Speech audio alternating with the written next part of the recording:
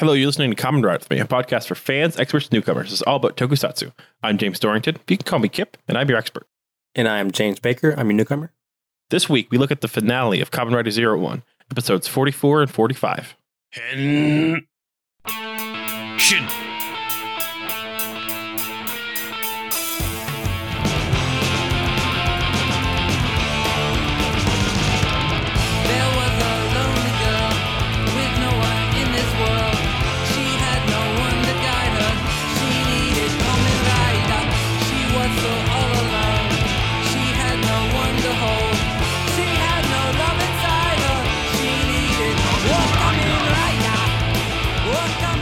Hello, everyone, and we are here on a momentous episode right now. It is our last episode about Kamen Rider Zero One. Oh my god, man. I'm not ready. Yeah, it's been a minute, right? Oh my god. The journey is finally coming to an end. Well, like you said, It never ends though, right? Yes, never over, as the belt says, yeah. And, like, we'll come back to it with, like, movies and stuff and, like, crossovers, sure, but, like, this is the last time, like, we're gonna suit up, like, when, like, it's like a normal time, you know? And we've watched the show since the very beginning, which is wild. Wild, bro. Freaking wild. Yeah. My whole life's different from the point when we first started watching this. It's crazy. No, yeah. The whole world changed. Literally. This is more about me than the world, perhaps, but the other day, like, I was watching the music video for Smooth Criminal by Alien Ant Farm. Oh, classic. And in that, like, video, there's, like, a like kid dancing on the sidewalk, like, wearing a, like, face mask. And I was like, wait, up until, like, 6 months ago, that would have been, like, a really weird thing to do. Yeah. Get a face mask. It is different now, man. Definitely is different. And, hey, there's some stuff in the episodes that hits a little different, just, like, with what's going on right now, too. Oh, my God, bro. Can't wait to discuss that part. Man. It's been a wonderful year. We've, like, had lots of great fans, like, been on charts, like, had lots of great, like, guest list episodes, but this right here, this looking at this show and the recap, it's like something that's just, like, been, like, a really important part of the show, and it's so weird to be at the end of it. Still can't believe it, to be honest. Yeah, this show, like, it let us know it was ending well before now, but damn. Yeah. Still don't believe it, but we're talking about our, like, lives and, like, the world around us changing, that, like, we should talk about actually you went to a movie theater. Yes, I did. Yeah, it wasn't as bad as I thought it would be, to be honest, but I actually saw 2 movies within a span of a few days. Okay. My first experience was with New Mutants. I didn't like the movie at all, to be honest. I fell asleep. But really? I did have my first scare though. So AMC does this really cool thing, like you pick a seat and it automatically, like, blocks out the next 2 seats next to you, so it gives you, like, space in between, you know, people that are checking it out. But so I'm sitting down. I got there kind of early because I was so excited to see a movie. It's been like a year almost. But I sit down and this guy, like, you know, walks in the aisle. I lift my feet up, you know, typical movie stuff. And he sits directly in the seat next to me in an almost empty theater. I'm like, bro, you can at least go down 2 seats. You know what I mean? Like, no one's coming. Like, just give us 2 seats in between. I would never sit directly beside somebody. But, you know, some people are kind of weird about, I picked this seat, so I'm going to sit here. But it's a pandemic. Anyways. Yeah, and if it's not a pandemic, though, like, you still want to leave the seat. That's just rude. Yes. It's completely open. But I didn't think about it. And then he coughed. And I was like, oh. And I'm not one of those, like, you know, like, COVID paranoid people. Like, I don't, like, tell people, like, pull up your mask. But that was the one moment that I was like, oh shit, let me pull mine up. You know what I mean? But I would not have my mask down near anybody like that. Like, yeah, I would be like, after that, I just kept it up the whole movie. But other than that, it wasn't that bad. They actually clean after every viewing, and they try their best to create a safe environment. How'd you fall asleep when you were next to somebody that was just, like, coughing? So 2 things. The movie was horrible. Okay. But the day before was my friend's birthday party, and it was a lot of drinking going on. So I was kind of hungover, and I was, like, debating whether to go or not. And I was like, fuck it. I'm going to go ahead and head out and then I was hungover, but the movie was like the first half was just. I'm like, okay, I see why it took fucking years, literally years, for this movie to come out. But yeah. But my second viewing experience was better. I just got out actually a couple hours from now, and I saw Tenet. And Tenet was great. I like Tenet a lot. So, did you get it, or are you going back? So, I have to love a director that trusts his audience. And Christopher Nolan didn't hold back. He didn't hold your hand. He didn't explain what the hell was going on. He pretty much started the car, and if you hop in, you hop in. If you want to get off, you get off. But it was one of those kind of movies. It's very convoluted, and the concepts that they introduce in this film takes a while to get used to. I haven't really seen time travel discussed in this manner, and that's pretty much what it's about. It's not really spoiling it. It's kind of like a low-key time travel movie. Yeah. Just to prevent the world from going to World War III. The trailer doesn't really say it's time travel, but you get the sense of times involved in it, but it's a time travel. Okay. Yeah. And no, I haven't seen this done like this in a movie ever. So whenever you introduce like a new, time travel theory or something like that, then it gets kind of confusing because you look at other movies that did it and you compare it to that or the way they did it, and you're like, okay, whatever. It's like learning a new language, kind of. Yeah. I like Chris's. Why did you call him Chris? I don't know him. I don't know why I just called him Chris. Okay. Well, like tangent. So I was in college still when they were starting to like have rumors come out for like X-Men Days of Future Past, and there was this guy that lived across from the guy that I bought weed from. And so he was just like this weird dude that would like all he would do is like come in, spend like $400 on weed, and then like make shit up. So like his big thing during this time was like he talked about how like he was on Xbox Live talking to like the actors from X-Men and how like he knew all about like what was going on at the casting of the movie because he was talking to them on X-Men because he was consulting for like the movie. And you gotta just let him talk. You're just like, wow. Because like he was like randomly saying stuff like, yeah, like Famicca's gonna be in it. Like Jean Grey's back. I was just like, okay. That is so weird. Like, wow. But so that's why I shouldn't call Christopher Nolan Chris because I don't know him. But no, I think on the whole, I appreciate that there's like a major big budget director who just isn't part of the main franchise, has the money to like do weird shit. And like I like his movies for the most part. Dunkirk was fine. I really like Batman Begins. Memento is interesting. I like The Prestige. Though one of the best scenes in any movie ever is in Memento, and it's the main character's like running, but since he has like short-term memory loss, he doesn't know if he's chasing someone or being chased. So he turns back around to run after the person and then get shot at. And it's like, okay, like I'm being chased. Yeah, I haven't seen Memento in so long and I own it. So I definitely need to rewatch it, but now I remember that. So it's kind of like that kind of... Oh, okay. Kind of like that meets Dark Knight mixed Inception. Like I felt like this was just like a melting pot of stuff he's already done before. And there's like a freaking Prestige plot twist now that I think about it. It's like all of his movies in one. Literally all of his movies in one.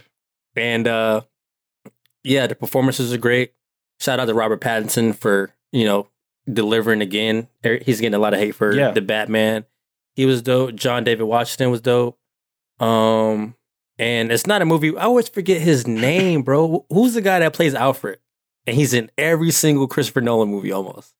Michael Caine. I couldn't say it like him. I just started like I had issues with peanut butter, but no, Michael Caine. Yeah, it's not a Christopher Nolan movie if he's not in it. He made it appear. So I was like, oh shit. I always call him Alfred. You ever see an Ruby's the size of a tangerine? You ever see an actor and you just call him by whatever role they played that you remember? Oh, that's yeah. No, yeah, that's right. That's what it is for me. But yeah, I like it. I'm going back Sunday to see it again, and after we get done potting, I'm gonna go watch tons of YouTube videos to kind of understand the theories and stuff. I gotta do that. I always do that with everything. Speaking of like Rob Pattinson though, like what are your thoughts on like the new Batman stuff? Yo, I actually like it a lot, to be honest. The main thing that I like about it is that it's different. Especially like the Riddler. I didn't even know that was the Riddler first viewing of the trailer. What's his name? Colin Farrell was unrecognizable as the Penguin. Okay. I like how Zoe Kravitz was in the cat burglar cat costume, and we haven't seen her as Catwoman yet. And they did a really, really good with Jeremy Wright as Commissioner Gordon. I did like a quick pod this morning discussing my thoughts about the trailer. And whenever you do a casting of a character that is one race and then you like do it the other race, it kind of doesn't feel right. But that felt right when I saw Commissioner. I'm like, they fucking nailed Commissioner Gordon. And I'm so ready for this coming out.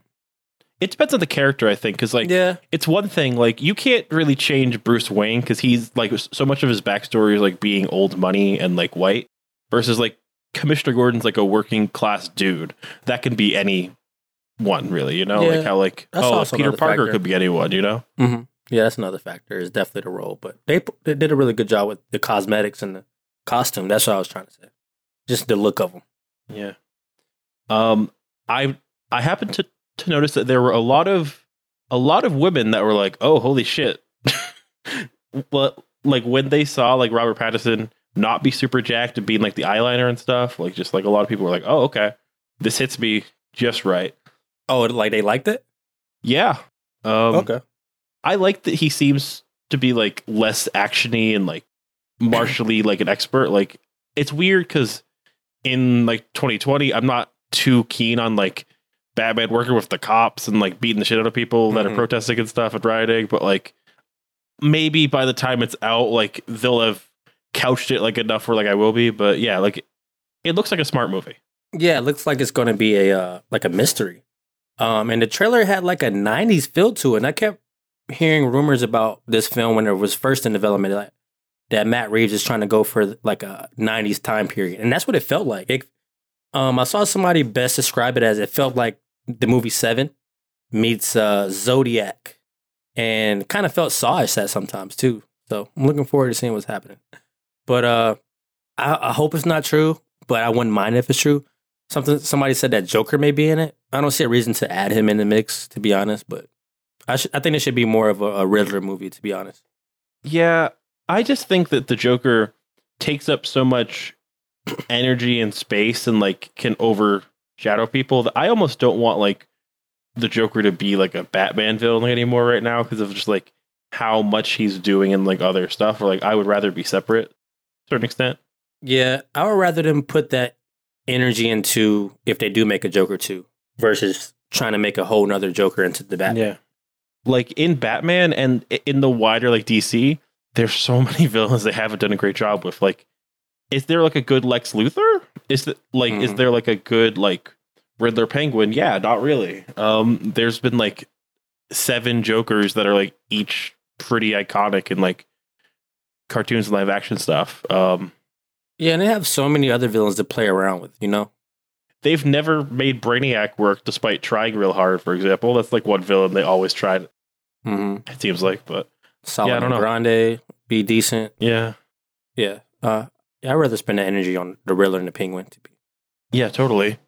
Maybe some cameos from other villains here and there in the film, but yeah. What have you been watching?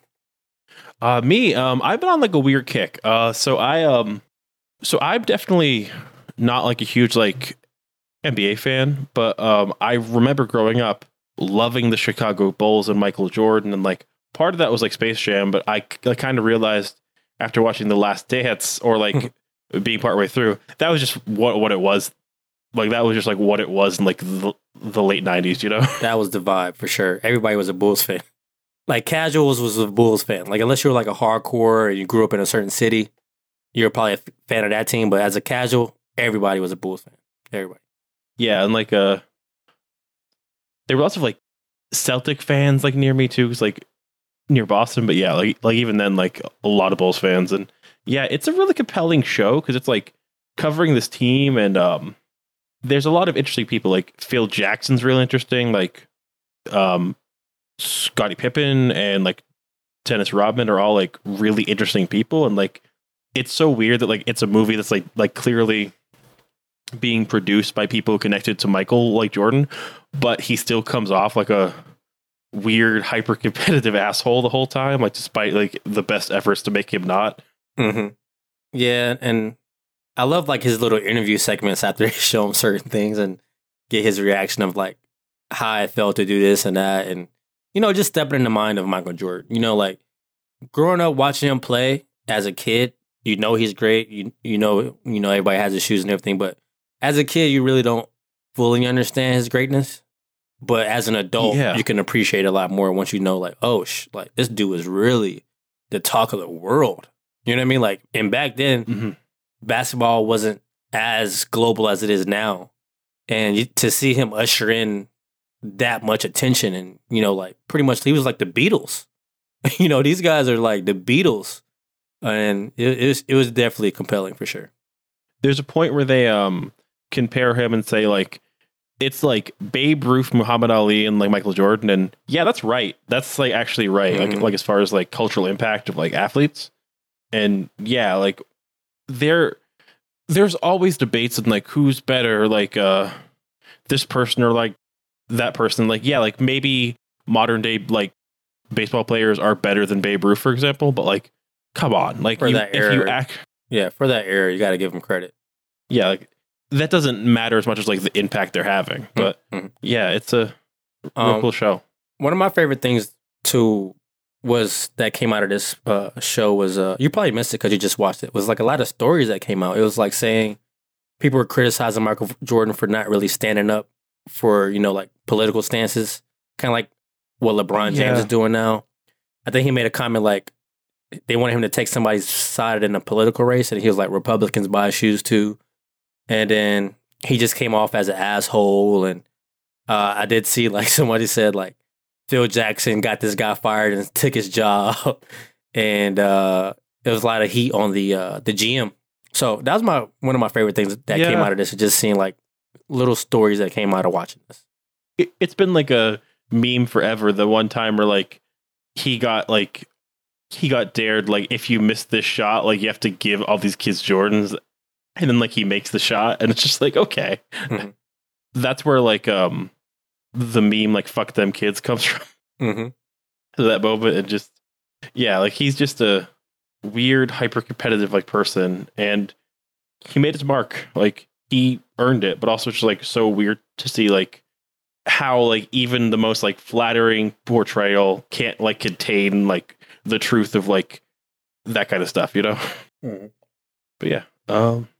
And not going to talk too much about it, but The Expanse, I finally let myself watch season 4. I'm just starting it out, but I like waited 6 months because sometimes like you just have a show that's like too good, and you're like, I kind of need to like wait till like I'm in the right place for, or I need something like real good, so I'm just gonna like save this like a. It's like a dessert. Yeah, kind of. So I waited like 6 months for it. It's great. I would call The Expanse the best show on television. Oh, certainly the best sci-fi show on television. You've been telling me this, and I still have yet to sit down and take it in. Yeah, it's kind of like if a hard sci-fi versus like hard fantasy version of like Song of Ice and Fire, but if the people making the show were competent. It very much like speaks to me as somebody that like sci-fi and space, and like it's like a little slow to start, but it just does like a great job at like making a like special kind of world like feel real and like feel like impactful. That's awesome. Yeah, I'll get around to it eventually. But before we get into the pod, I wanted to ask you, how'd you take the news of Chadwick Boseman passing? This was tough for me, bro. Man, yeah, tough. Yeah, man, we lost a good one. Yeah. When Black Panther came out, that was 2017, right? 2017, 2018? Sounds right. Like 3 years ago? Yeah. I was working at an independent movie theater maybe like a year or so after that movie came out. And what's tough is that on top of just like him being like a really great guy who starred in a ton of movies and had like a full run of a career and like the time since he was diagnosed with like cancer. Of just he like that movie is on rotation for families at like outdoor screenings. Like there's tons of people that like found out because they were at like a drive-in thing, like post COVID, like let's see a movie thing where they were playing Black Panther, and then they found out that like he died, and their kids were like, "Oh, like was he shot? Did he get corona? Like what happened?" Mm-hmm. And yeah, just he has he has like an amazing place in history. They should not recast him. He was a major star for like a major like moment for like black film as well. Just not enough good things to say about him, you know? Yeah, and I feel like that film kind of pushed like a renaissance for like representation for African Americans in film. I feel like that kind of was part of the Get Out vibe. You know what I mean? Like that kind of like pushed. It came at the right time, yeah. Yeah, it was just around that time, bro. And I saw a guy on Facebook pretty much hit the nail on the coffin that pretty much summed up how I felt about it. Like growing up, like Batman was my favorite superhero. Still is. But, you know, like the WB came out with Static Shock and I was like, oh shit, he looks like me. You know, he's super. You know what I mean? Like we really didn't have a lot of superheroes on television.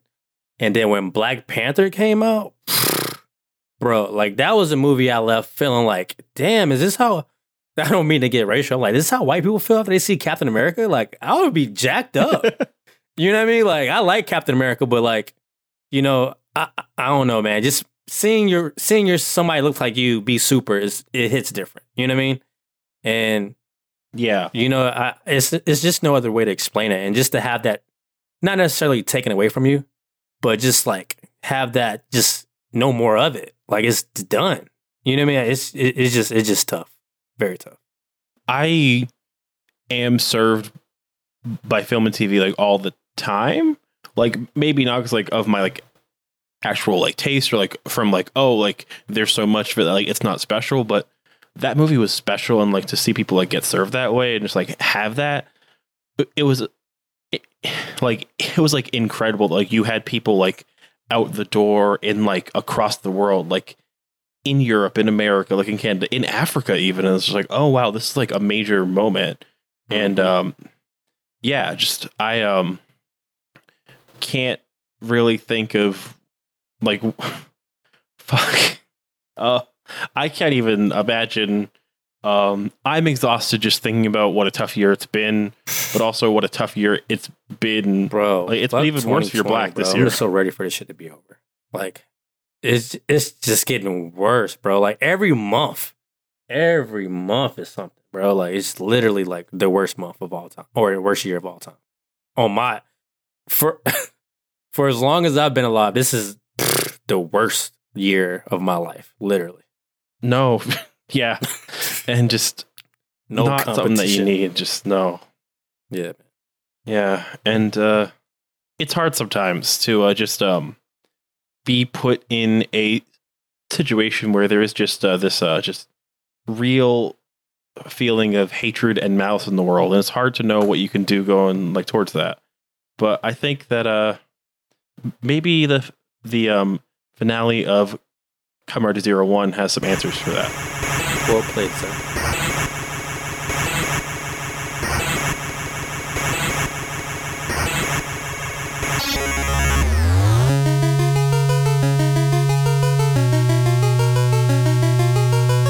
And we are back, and we are here now. You're in the spoiler zone. We're talking about the end of Kamen Rider Zero-1.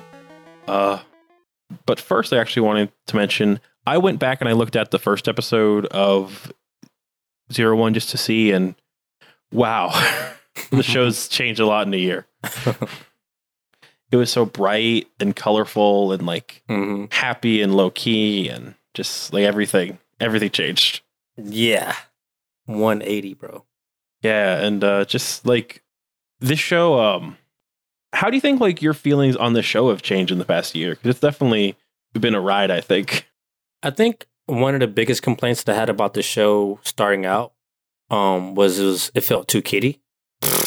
That was probably the biggest difference from what it is now. So I would say that was probably the biggest change for me. How about you? No, I was just like worried starting out because I'd like put my claim in the ground and been like, okay, I'm spending like the next year like watching this and like committed to analyzing it. There could be nothing here, and like it's hard because like you can't really tell when a show's starting out. Its first like 12 episodes, like they're full of toys and like what are the themes going to be, and like the acting's getting better, and like so like there were like 3 months where I was like, is this gonna land as like an all right show? Mm-hmm. But yeah, it felt like the show kept getting better, and like its actors really slotted into their roles over time. Like even like the last year one episode, like you even said like you missed like the the workplace competition, the Humagear centered episodes. I was missing those. Yeah, because man, we get into it this time. We get into the real. We were talking about, is like the end game here, and the end game is here in Force. These episodes, is it? Oof. Yeah, and so the last 2 episodes of Kamen Rider 01 are 44. There's only one person who can stop you, and 45, the future of each. Now, there's so much going on here that we kind of have to just like go through like through each episode like separately, but yeah, let's take our time. Got to take our time, man. Last 2 episodes, this is the one.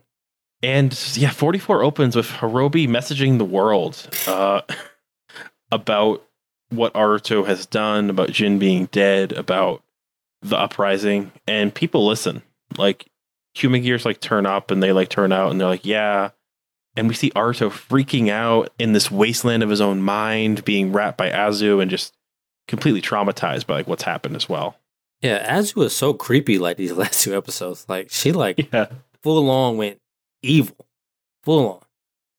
Yeah, and that actor, don't have her name right here, or no, I do have her name right here, is Noah Tsurumiya. And damn, did she like out of nowhere play a total villain, like a complete 180? And she's also new to acting, I'm pretty sure. So she just pulled that out of nowhere. Super last minute. Yeah, she was born in like 2001. What? Yeah. Oh my god, I'm an old man. Jeez. She was 18 when the show started, and she pulled out 2, technically 3 amazing characters. Like if you want to like, really think about it. Damn, right? That's impressive. Out of nowhere of Azu, but yeah. And there's like a great scene of like a bunch of like custodian Humagears like trying to talk to Aruto about like, oh, it's not true, right? Like you like love us and like care what happens, but he's so just freaked out and traumatized that like he can't even talk to them. And that's when the protests start. And man, this episode, I had some moments where I definitely like, it's kind of like when you're like hitting a speed bump that like you're not expecting and like you lose your breath. Exactly. It felt like I was watching like the news. Yeah. And just Ames has always, and in like a very early episode, like I said, this Ames has always kind of reminded me like a little bit of Ice as well. And just to see them going out with like their like weird super armor and like their weird like Metal Gear hoods and stuff, and just like trying to like stop riots with violence and like we start really in it just like with like tons of Humagears and just like immediately there's armored police on them. Were you shocked they were protesting? I didn't even know that's going to happen on the show. I'm kind of surprised it didn't happen like sooner, but yeah, I guess just at this point they had to go all out with their message in their meeting and just have it all out there. Yeah. No time for subtlety left. And yeah, it kind of reminded me of like it felt like it did the issue of like we're a minority but we're also like a sci-fi thing. Yeah, I felt that too. Yeah, like X-Men does it, but like this felt better than like a lot of X-Men, honestly. Yeah. Yeah, and it's just so clear that like they're like the working class and like the underbelly of like not the underbelly, but like the support structure of the world as well. Like here, just like seeing like these chefs in these like different roles and like just yeah. We get like a lot of small scenes or like a lot of characters. Like randomly, we see like the vice president be comforted by like Achan after he finds out that like he has to comment on this, and he's having one this episode. He's like very clearly stressed out and like beyond his limits this episode. This was his dream. He wanted to be head of hidden intelligence, and he got it. Yeah, and like you was trying to help, and like there's like a fun scene where she has Guy in her phone as Thouser, which I really like. Yeah, just like, man, Aruto cannot see redemption at all, though, this whole episode. He's just kind of like, I did it. I can't stop it. I can't do anything. I did it. Yeah, he full of remorse. But also hatred. Like, he's like, yeah, I fucked up and did the same thing, but I can't back down. I have to. Yeah. And, man, Raiden, how did they bring this character back after he'd been in one episode and died and make him like a poignant character? Yeah, he definitely got a lot more lines in the last few episodes. He's at the spaceport and stuff and hanging out, and just like he like confronts like Hirobi too and like tries to break through to him, and just he's done a great job for what seemed like the most throwaway member of like the villains that we really thought would be in like 1 or 2 episodes and like be done. Mm-hmm. I just need to really dig into what made me lose my breath in this episode. And that was when one of the 2 Ames guys that like we've been slowly introduced to is like big important, no name, but like they're like the important 2 Ames guys. Yeah, the 2 guys. has a human gear on his back and has his gun pointed down at him and is ordered to shoot. And I was like, I said, oh shit. I literally like said that to myself. Like, wow. I remember when this like kind of violence started happening it was like what 4 episodes ago when the shooting on the roof. Yeah. And now we have this. I was like, wow, they're really like going all out with the messaging. And just like it was so I was just with everything that's going on in the world, it's just like, oh wow, this is incredible. Are they gonna do this? But thankfully, we get the moment with Yua, who reveals that Ames is now run by the government, and the government doesn't kill people. Well, allegedly, yeah. And she orders Ames to back down, is trying to de-escalate things, and there's this great scene where she gets hit on the head by one of the protesters, who's like a like cat maid, and like I really like that touch actually, because like it shows that like the kind of work that human gears are doing is also like demeaning in other ways besides just like labor. Like cat maid. Yeah, being like talked to a certain way, looked at a certain way, or like touched a certain way like during work is also kind of not a great thing to have happen to you. Just like be like creative for that. And it's weird. But yeah. And we see that Yua is bleeding from her head, but she still like comforts this cat maid like human gear and has people stand down and is able to like de-escalate that situation. And it was kind of nice, honestly, to see that happen. Yeah, I was glad it didn't go the opposite way. No, like it partially felt like a little naive, but also was like, this is okay. I can like we could breathe a little bit. Yeah, they're not gonna show they're not gonna show this guy holding down a like human gear and shooting him in the back until he's dead. I'm okay, good. Yeah, I'm like, how are you gonna introduce this Williamson guy and then have him do this, and then I'm glad it didn't escalate. Okay, we need to talk about that in the next episode a bit, but I was so sure that there's a scene where they introduce a character. I was so sure that that's the role that Williamson was going to be in. Okay. I can't wait to hear that. Yeah, he's such a nothing weird character to introduce so late, but they needed to have a fulcrum for Guy to turn good, so there needs to be like a higher authority. And yeah, that scene where Raiden is talking with Hirobi is intercut with Fua trying to talk to Aruto, and they're both like making the points to their respective like hatred filled like friends. Hey, you can't do this. You are letting your pain cause more pain exponentially. Like, you're going to hurt people. Like, you're going to start a war. You're going to end life as we know it for people.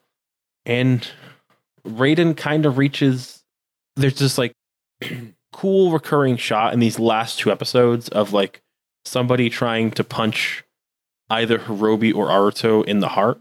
Mm-hmm. And Raiden can punch Hirobi, but Fua can't punch Aruto.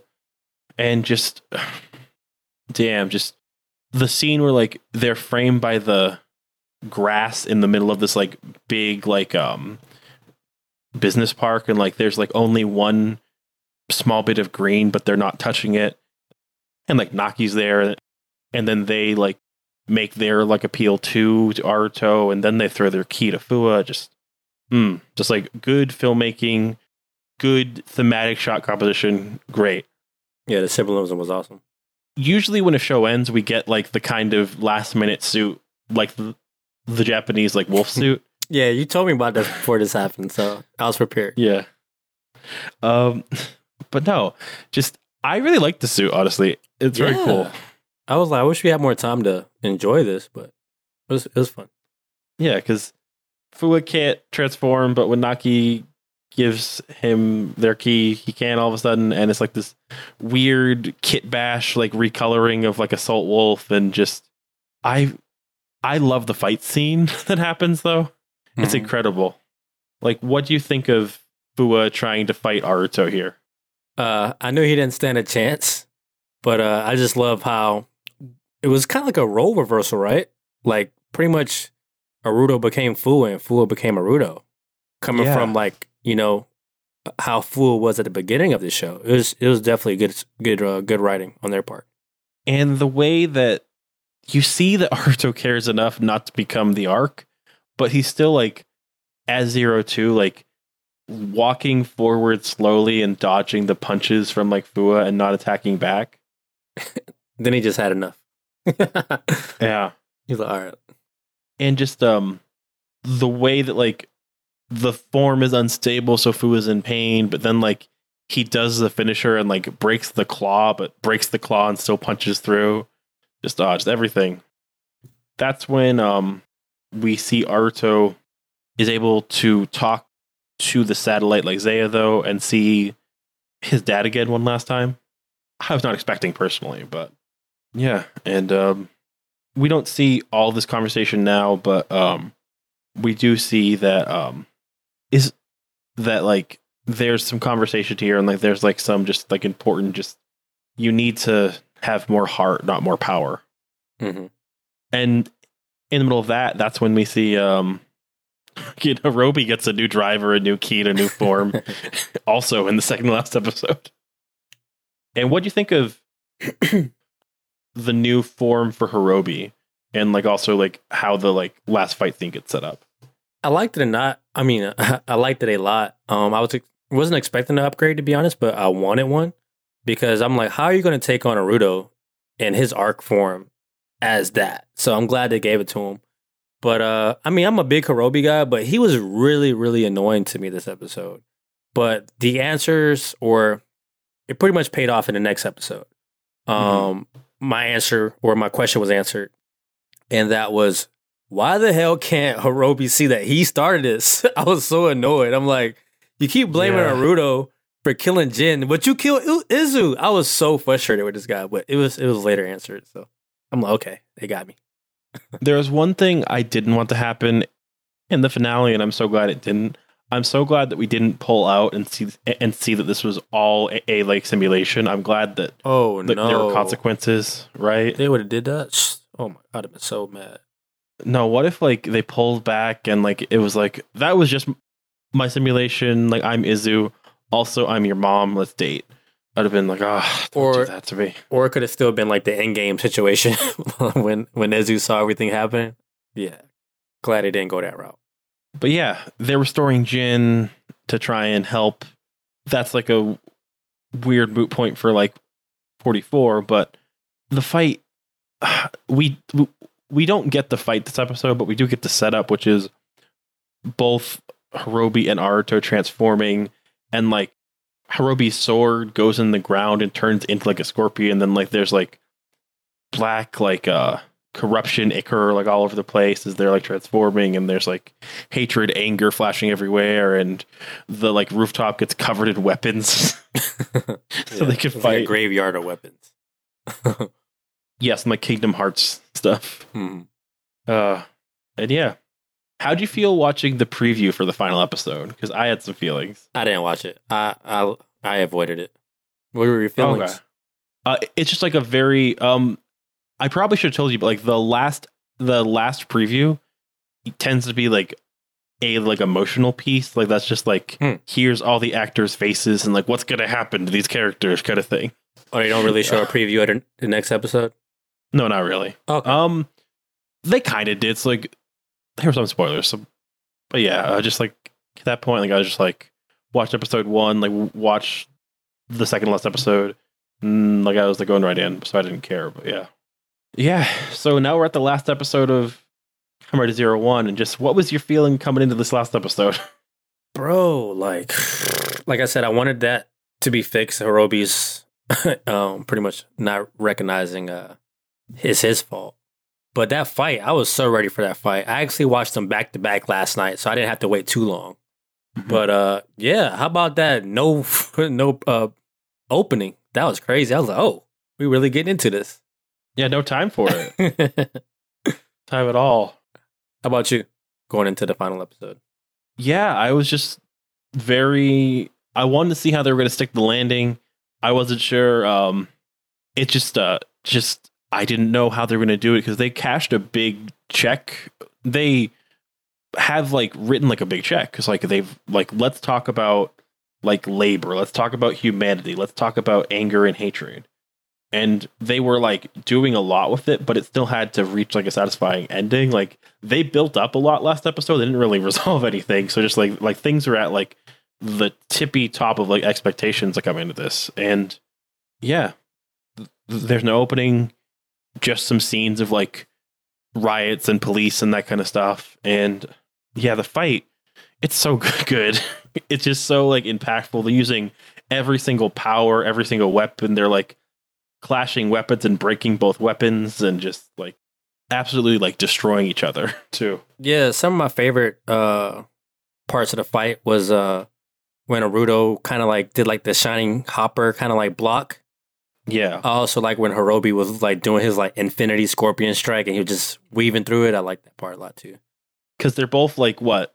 Super predictive, super fast, have like special laser things that can come out, and like their arbor can like transform, and they have like flame and ice attacks. They have like so much going on. That's just like, okay, this is like the like very end, just throw everything.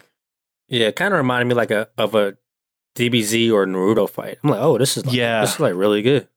It's like countering in the air combos and stuff. I'm like, oh wow, great stuff. There's part of me that's like, I don't want to say it's like the Naruto Sasuke last fight just because like his name's Aruto, but it was. Yeah, it was like a lot like that. Yeah, it was like that.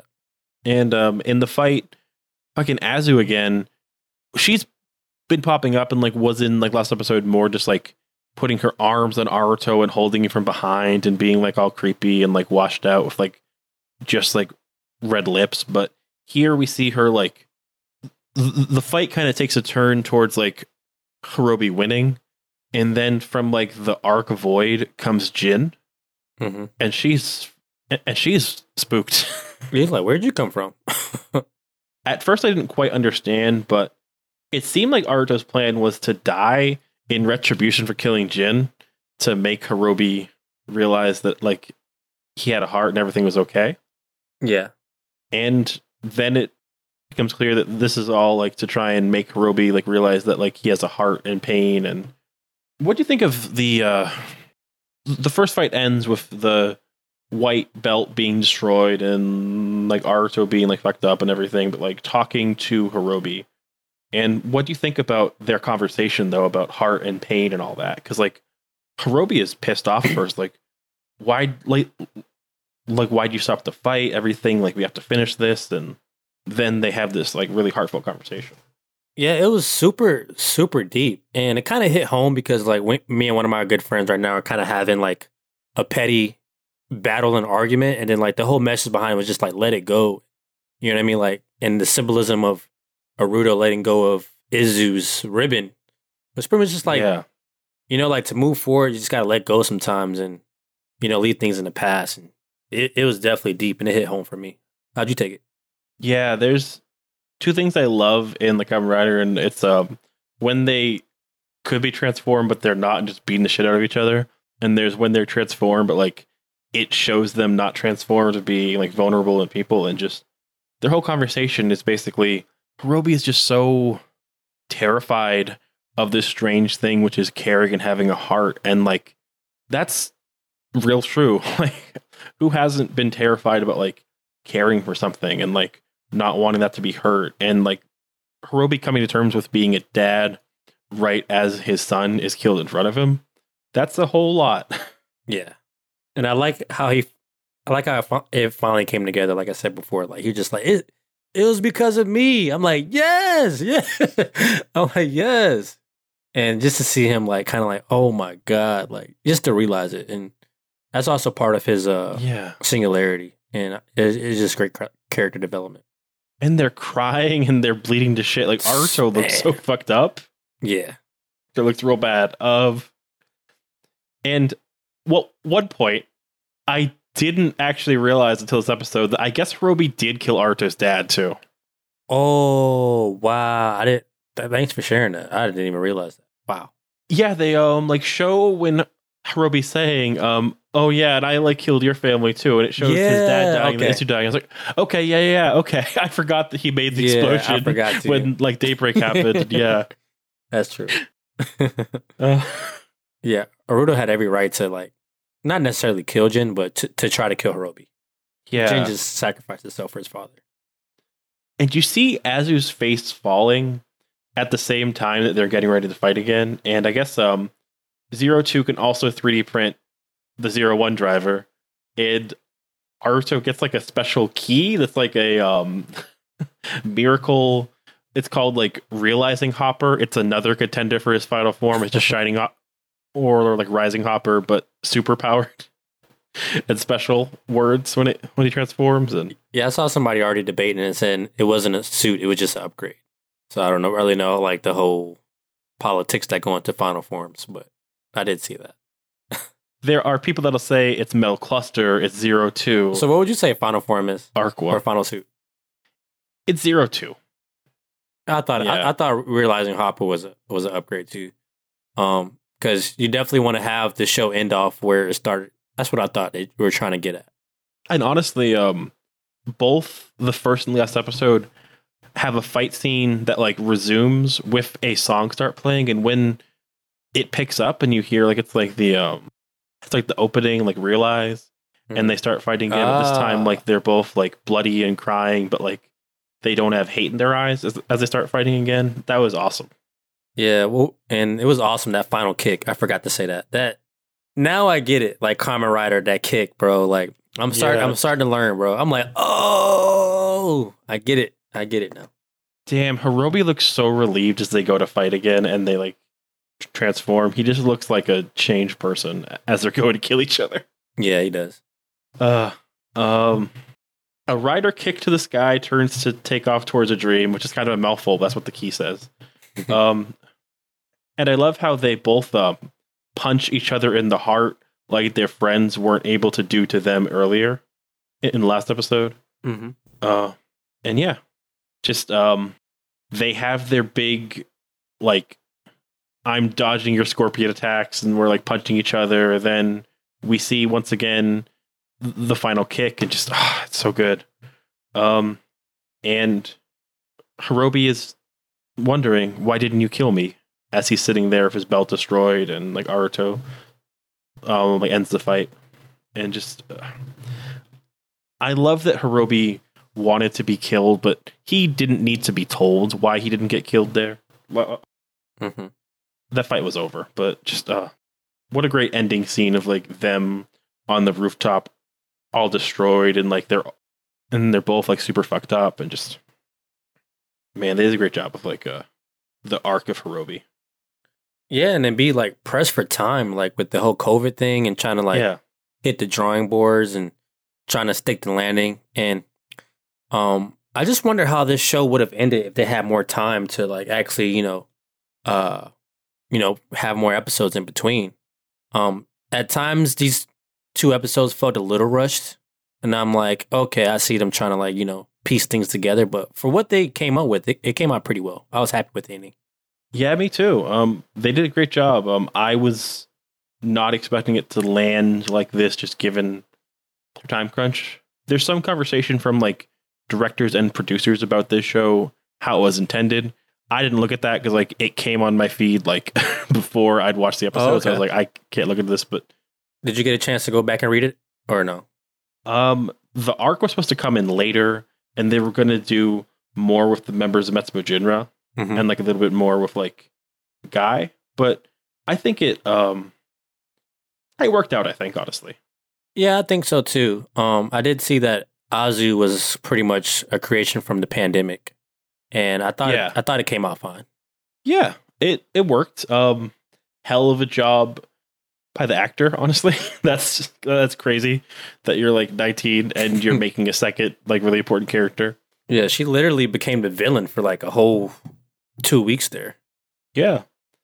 And I can't know. I think that ultimately like it helped the show, I think, to have to change like that. And like it like makes it more memorable to me that it like does have that pace at the end and that like weird gap. But yeah, we may not have gotten that protest if it wasn't for probably the pandemic. Not. You know what I mean? Like that probably came out of seeing what's going on over here. Yeah, and like things change with like as they're getting ready to write, but that was just like a major change. It felt like just from seeing like what was going on and having space. I think that you couldn't have a show not be fucked up this year, though. That's true.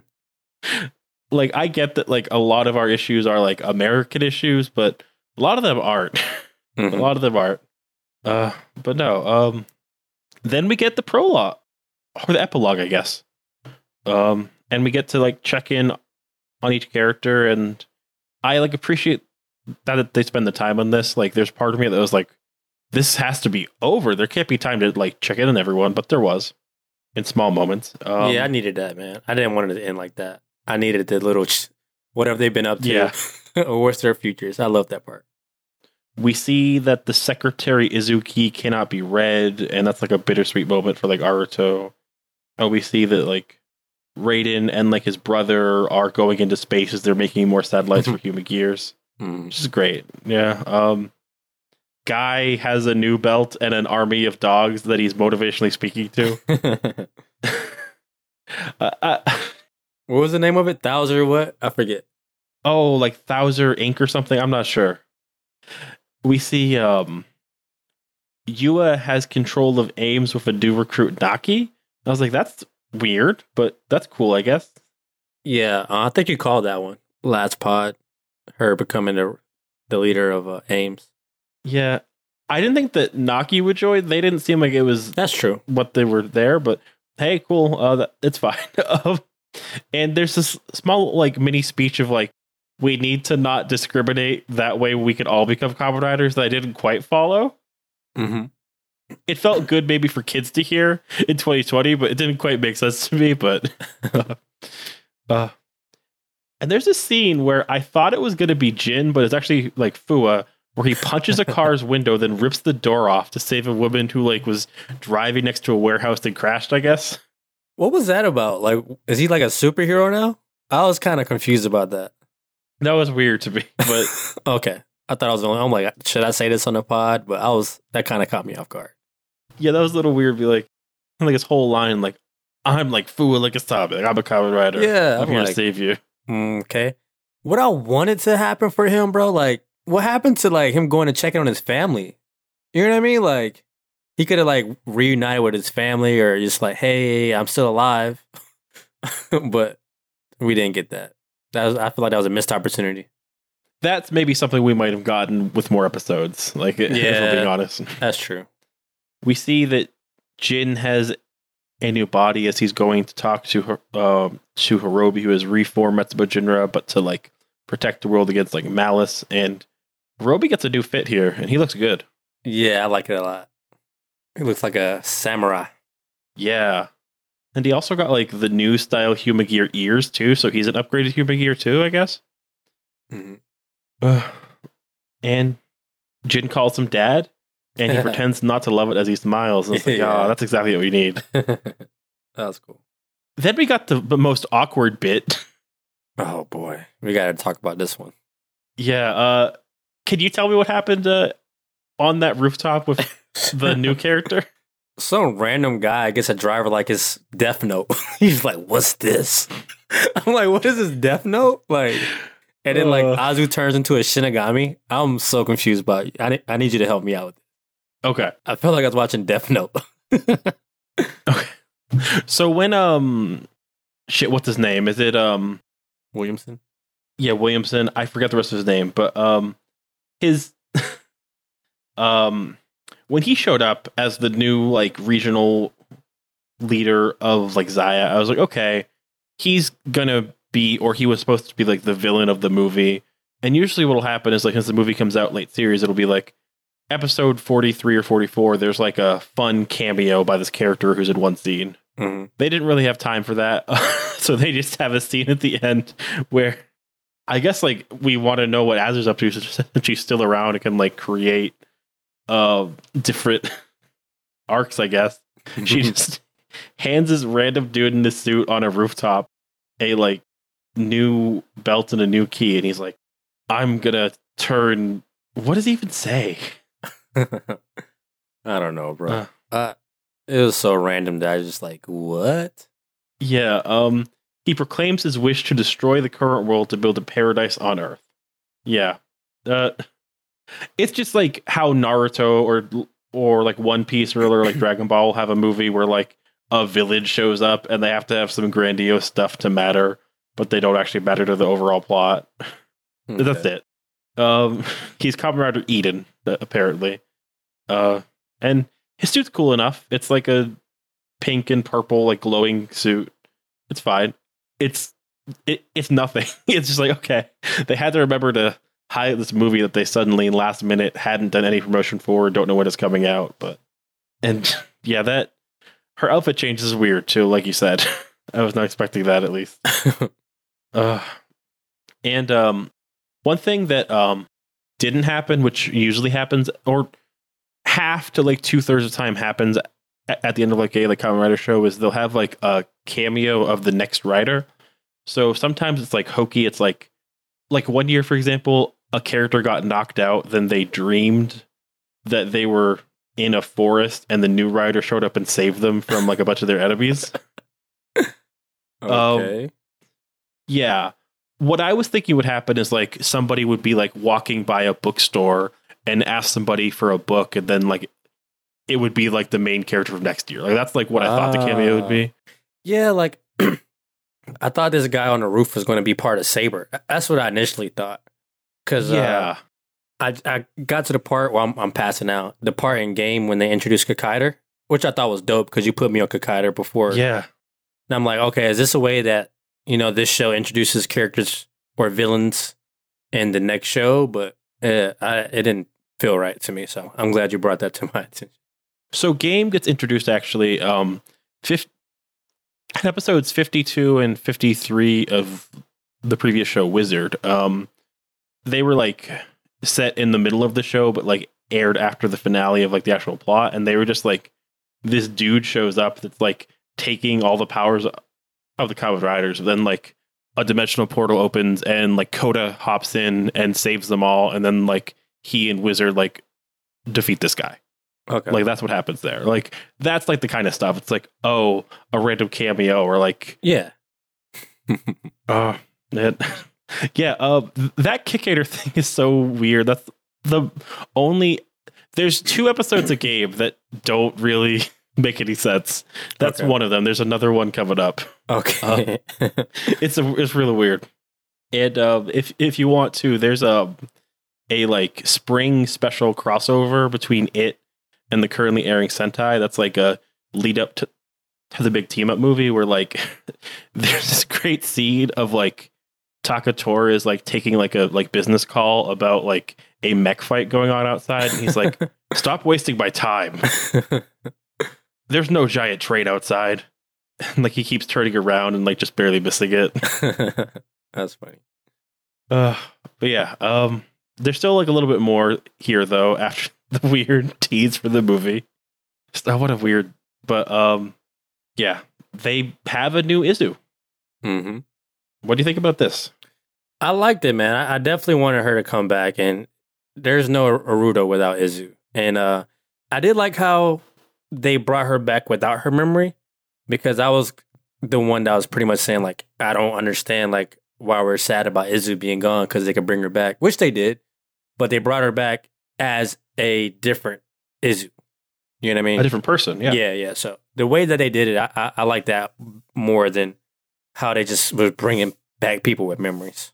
Yeah, and she's gonna be different, have different reactions. Like that's something I'm really interested to see, like when they do the movie or the crossover movie of Saber or the Kamen Rider Vulcan special movie they'll do in like a year or whatever. You know, like I'm interested to see like how that character like navigates. It's like a nice like getting a puppy after the dog dies moment, but it's also going to be like interesting because people have expectations of who Izu is too. That's like a cool character dynamic. Yeah, I did see on a blog somewhere that someone said that there's a few chances to bring back the real Izu, and that's through the movies, like somehow being able to get her memory back through like yeah. But we'll see. It was cool to see him like reminisce about the old Izu though, and like trying to teach her how to like. And that's a show by a rule. Like, no, you're doing it too fast. That was cool. I like that a lot. No, that was like the best way to end it. To be like, okay, there's still happiness, but it's not the same. Which is a cool like post-war, post-violence, like post-hatred message to say like, hey, things will be a different kind of all right, but they can still be all right. There's still pain there, but there's still loss. But yeah, yeah. And I was hoping for a happy ending. I didn't really see this one ending on a sad note, which was still kind of sad because it's not necessarily the real Izu, but I'll take it. No, a lot of these shows get intense in like the last act, and they have like a lot of stuff happen. We honestly didn't lose that many people. I thought we'd lose more characters. Yeah, tell me about it with Game. I was surprised about some of the stuff that's happening on that show. Yeah, I'm like mid-30s right now, right? Yeah. Yeah. And just I really do enjoy that like a lot of these shows do have that like melancholic, like they're still like it's not the same kind of like the bittersweet ending. Like it's like a not too uncommon. There's never like a fully happy ending with Kamen Rider. But yeah. That's Kamen Rider 01. Wow. What a journey, man. That was a journey. Thank you for coming on this ride with me. Anytime, bro. Well, how about 2 weeks from now with another show that we don't know if it's going to be any good? Bro, we got to hop on a whole new show. Right? I'm just nervous I'm not going to like it. I'm nervous, man. Me too. I'm so nervous not going to like it. I'm so nervous. That little trailer, I was not feeling that at all. Yeah. And you guys know I'm going to keep it 100 with you guys no matter what. I was not feeling that teaser. But hey, I didn't necessarily love 01 at the beginning, so it could win me over. But great start for the Ray Roy era, though. Great start. Yeah, great. It's like super intense, super basic, super like well done. I'm excited for like the crossover movie and stuff and like the main movie, but yeah, just a great start. Like you can't take that away with like everything that happened as well. Just like to do something so well, like so simply. We should like start maybe not a drinking game because that would be unhealthy, but like if we start to not like Saber, just something to ease the pain. I don't know. Oh man, I'm super nervous, bro. But we'll figure this out. Every time you see a book, take a shot. Every time there's a sword, take a shot. Books. Look, I've only strongly disliked even then, strong. Okay, I've only strongly disliked one writer show of the last 21, including 01, and I haven't like watched 3 total, but there's only one that I really like didn't like very strongly. Mm-hmm. So our chances are good that it's going to be at least all right, if not as good as 01, which it's a tough thing to do when like it was our first show that we looked at like this, you know? Yeah, and this one started during the pandemic, so it's probably harder to start one during the pandemic than end it. Yeah. But I do like that it's weapons based. I do like that. And like Saber, I think, has a lot to overcome being like a fantasy big CG like series. Kamen Rider does not do fantasy a lot. So there's a lot going against it, but we'll try and keep it open mind, but we are officially both nervous, I think. But what are your final thoughts right now on Kamen Rider 01? Final thoughts. I love the ending, as you guys know already, and man, to just be introduced to Toku around this time last year and to watch what was this 45 episodes of it and a couple movies here, checking on Kamen Rider, other series, and just start watching game. It's just like, it's crazy, man. Like I didn't even know this existed before Kip introduced it to me a year ago, and here I am now. And I will always remember 01 just because of that. That's what I was trying to get at. I will always remember Kamen Rider 01 for introducing me to Katsu, and it is dear to my heart. How about you? Yeah, a lot's changed in a year. Not just the bad stuff. Like there's good stuff too. The Ultraman comic coming out, like all the stuff's streaming that wasn't like and just damn, it's been a year for Toku and like a year for us, and just it's been a wild ride. I never had issues with 01. Like not that like you need to go to like the first couple episodes that we did and see what I was thinking, but I feel like I never hated 01. Like the whole time I was like, okay, this is a competent Kamen Rider show. It has like cool themes and ideas, but it just kept going and going, and like it had multiple points where it had an ending. Remember like when they killed Jin? Remember when he lost hidden like intelligence, and the show kept on going with new arcs? And just this show really just I love that it never lost sight of what it wanted to do about like humanity and labor and like what made somebody human and worthy of like love and like respect. And I love that it kept reinventing itself, and it like really is just the most resilient and like I think necessary and like modern show it could have been. And like I really like appreciate it. Like it just like did a great job of like maybe even having to deal with more of its themes than it wanted to with the year we've been having too. Mm-hmm. And yeah, and hate to say it, but I think we're closing the book and going on to a next chapter and swords. That's all the themes Kamen Rider Saber, right? We're gonna love it. We're gonna love it. Let's be positive about this. We're gonna love it. We'll figure it out. No, we're like leaving middle school. We're going to high school. It's gonna be great. It's gonna be awesome. But no, when you're not reminiscing on a year of work and thinking about how you've engaged with a like new genre and helped open people to your journey with that new genre themselves, where can they find you, James? You can find me at PopCodeNet on Instagram, Facebook, and Twitter. Where can they find you, Kip? You can find me on twitter.com at James Forge. You can find the podcast at Kamen Ride With Me, KamenRideWithMe.com, and send in questions to podcast@KamenRideWithMe.com. Now, every week we kind of try and think on a call to action, good or bad, but this week I think we have one. And I'll tell James it real fast, and then we'll say it together for you. And it has to be watch Kamen Rider and start a podcast. Hey, there we go. I love that one. Watch Kamen Rider and start a podcast. There we go. Oh, that was great, man. That was a good episode. Great. Man, it's over, huh?